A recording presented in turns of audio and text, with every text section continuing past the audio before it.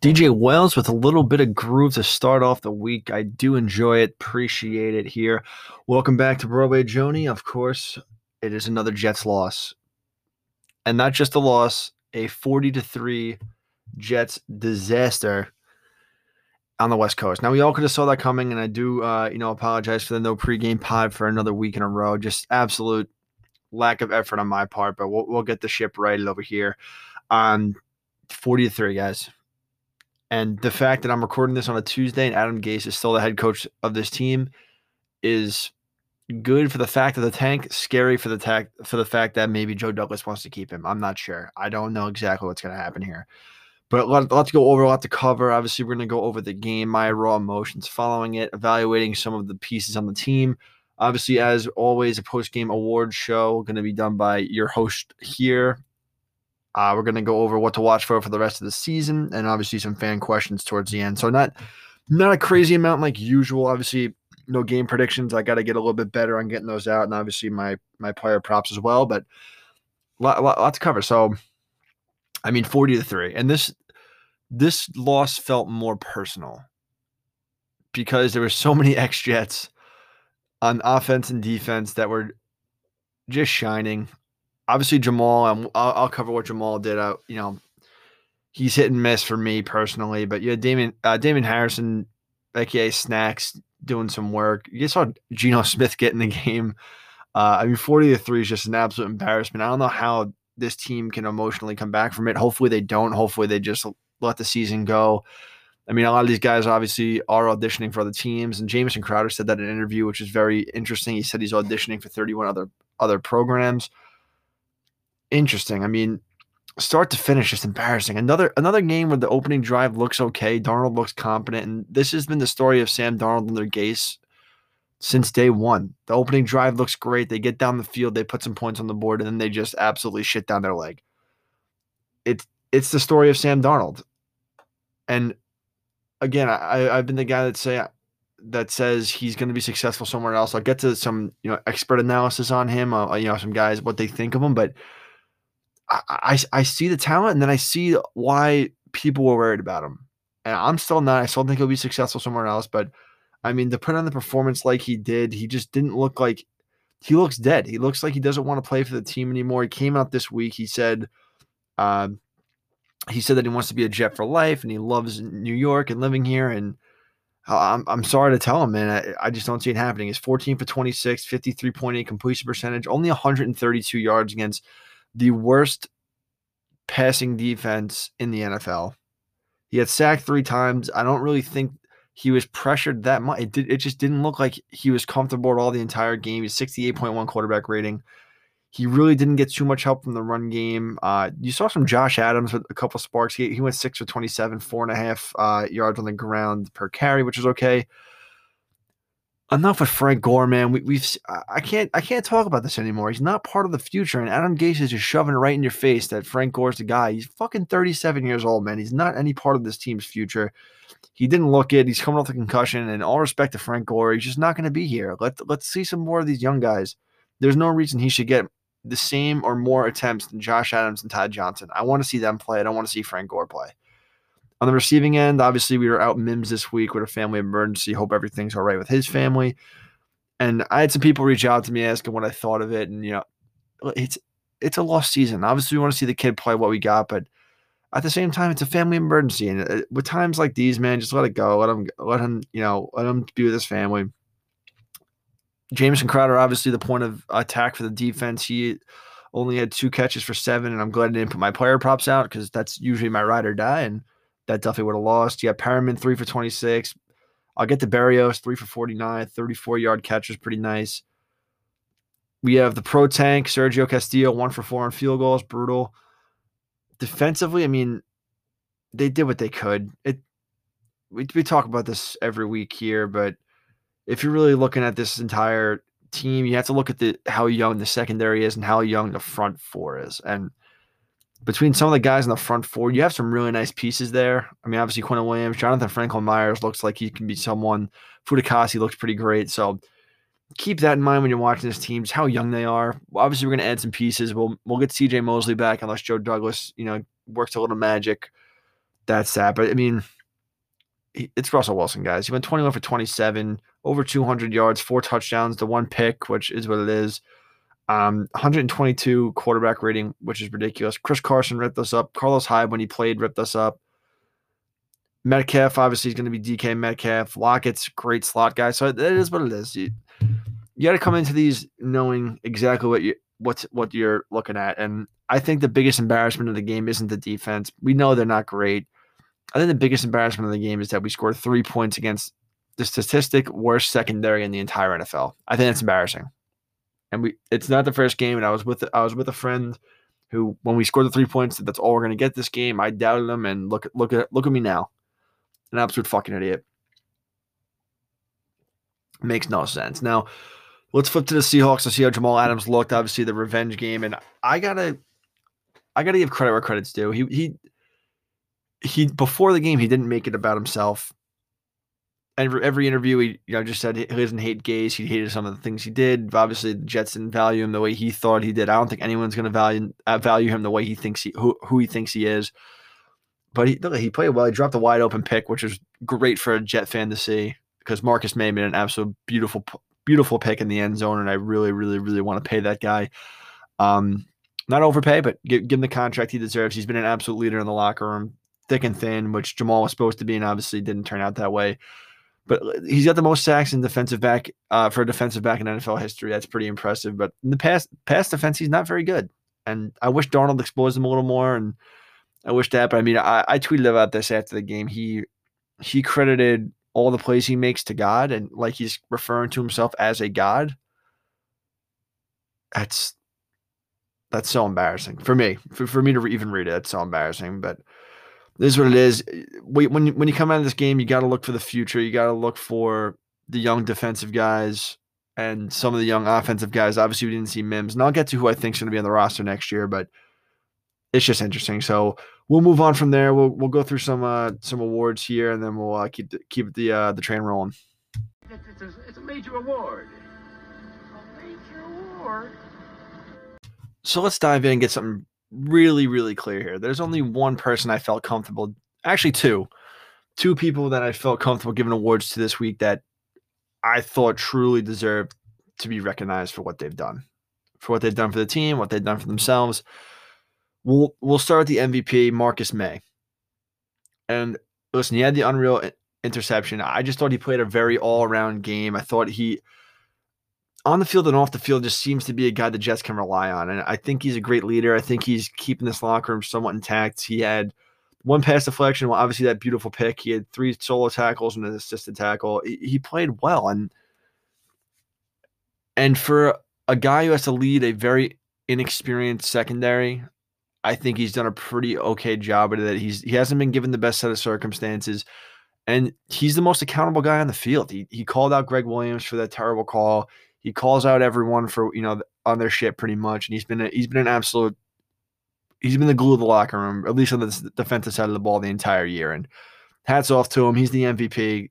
Got to give him all the credit he deserves. I hope we get him a contract that he deserves. And I hope we get to keep him in the green and white moving forward. That's one. I'll get to my second one I'm confident in after this. So we'll go offensive player of the game, and a game that we scored 3 points. And the offensive player of the game, beyond my better judgment, is Braxton Berrios. 3 catches, 49 yards. Somehow he looked pretty explosive on the field. I've been a noted anti-Berrios guy, at least for wide receiver screens. I think he is a good fit in an offense that we don't have. But we'll give him the player of the game. He's the only guy who seemed to show up and make some plays out there on the offensive side of the ball. You could give it to Sergio, but I can't do it for a guy who's been 1 for 4. He's more of an MVP or an offensive player of the game for the tank, so not for the game. Defensive player of the game, Neville Hewitt. I think this guy could be a pretty interesting piece moving forward for us. He's a great tackler. He's always in on the play. 8 solo tackles. I just think he's going to be someone that we can rely on a little bit, and who knows what happens with CJ Mosley, like I said before, but I think he could be someone for us. I think he's a guy that we can rely on. I think him and Harvey Lange are 2 guys that at least can play some roles, whether it be starter, special teams, I don't know. I just think they're putting effort. that's what you want to see from the Jets right now. It's just effort from the young guys. I think he can be a guy that we hold on to and hopefully get solid production out of moving forward. Least valuable player. This is painful. Sam Darnold. He just doesn't look like he wants to play on this team, and I don't know if he's intending to not look like doesn't want to play on this team, or he just had it. I went over his stats before, but he threw a pretty much an interception to Jamal Adams. He threw it right at him. It wasn't really on all game. No rhythm. Looks uncomfortable. Just I feel for the kid. I feel for the kid because you got to remember he's 23 years old. He's got a future ahead of him somewhere. I'll get to some stuff that experts where we think we can move him, things like that. And I've talked about that in the past, but the poor kid. My 2 Sam Darnold jerseys are just gonna be hanging in my closet for years to come. It's time. Unfortunately, it's time, and I've been one of the people who have spoken out for my support of him, but that's that. So, least valuable player Sam Darnold. Moron of the game. This is the one I'm confident in. Moron of the game is Broadway Joni. Calling out myself big here. And the reason I'm doing this is because as of 2 weeks ago, maybe even the last week before the Seattle game, I was hoping the Jets won a game. And I was hoping they won a game to get some momentum, not for any playoff push, but just to give the young guys something to strive toward, to build on, to have some confidence in. And now I just sound stupid. That's over. Lose every game. Secure the number 1 pick. If you happen to win a game, trade out of the number 2 pick if we have it, and figure it out. But yeah, that's that. So I hate to call myself out. I'm not a liar. I'm not going to pretend that I wasn't rooting for a win. I always want to see my team win. At this point, we're winning by losing. So call myself out on that one. I'm the moron of the game. But yeah, that's that. I'm going to go over some different things moving forward of what to watch for the rest of the season. And we'll do some questions, and then we'll close it out for you here. So definitely stick around. Should be some pretty interesting stuff coming up. There he is. Worm.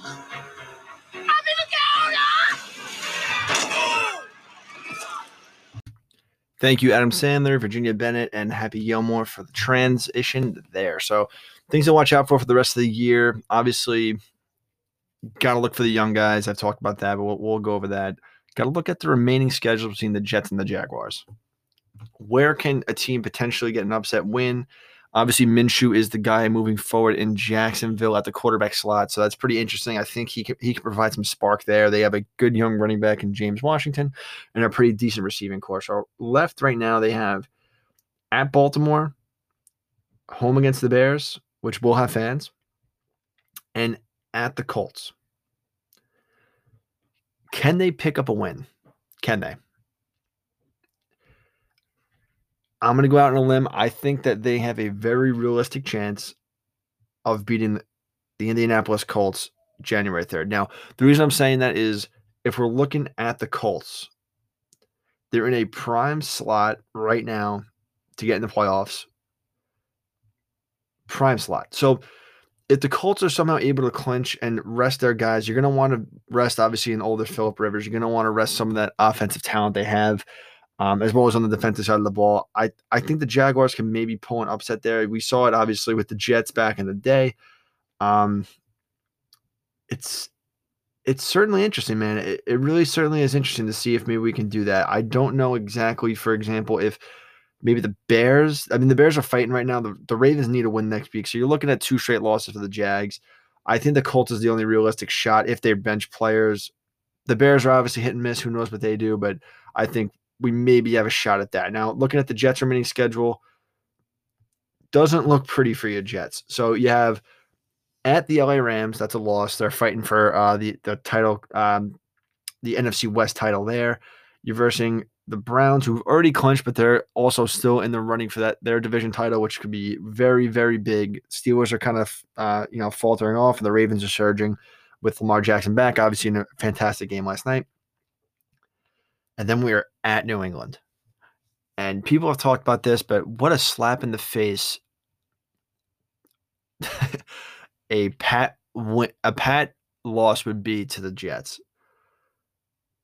And Would Belichick do that? Do you think Belichick would purpose? I mean, they're still in the picture, but they're probably not making the playoffs. Would they lose a game on purpose to avoid Trevor Lawrence being in their division for years to come? Super, super interesting. I don't see the Jets winning a game, but if Bill Belichick does that, man, we are in a very tough spot. So outlook here, I do think the Jets will secure and hold on to that number one slot. I think that's the reason Gase hasn't been fired yet. I think that if he can keep providing 40-3 losses, why would Joe Douglas get rid of him? I don't know. So that's that. My next question, and it came one of the fan questions, so I'll just dive ahead on this one because I was going to ask myself that anyway. But who do I see on the roster in 2021? Oh, man. Tough. So here's guys that I think are safe to be on the roster next year. First one's I'm going to do position by position. We'll start at quarterback. First one will surprise you. I think Joe Flacco is on the roster next year. I think he's proved to be a competent backup for us, which we've obviously lacked under Gase for years. So I do think Flacco is here to stay. I think obviously Perine's going to stay. I think they maybe give Ty Johnson a floater contract to stay as well. At running back, look receiver, I think we keep Crowder. Obviously, we're going to keep Mims, and I think you bring back Jeff Smith. Now go tight end. I do see Herndon back. I think that they're going to cut Ryan Griffin, get some money back on him. Might maybe take a cap hit, but that's that. Sam Ficken will be back. Braden Mann will be back. So that kind of covers the skill positions at least. Offensive line, you're going to have Becton back, Fant back, Van Roten's going to be back, and McGovern's back, leaving maybe that left guard slot open. Maybe a Thurney free agent signing covers there. And then on the defensive side of the ball, Neville Hewitt, I think they're going to let Jordan Jenkins go. I think they're going to try to find a way to trade Brian Poole. I have to see Marcus May back. I see Basham back. I see Harvey Lengi back. Franklin Myers back. Fudikasi back. Luvu back. Obviously, Quentin Williams. Cashman, I think they just have to keep back. Zuniga's going to be back, and Bryce Hall. And I think I said Marcus May as well. So, yeah. I think that's all you're gonna see back in the team. I think it's gonna be a very different work team, and hopefully we see that in the future. So next up, we'll go into some fan questions, and we'll close it out for you here. Do appreciate everyone listening and staying tuned, and we'll keep it rocking.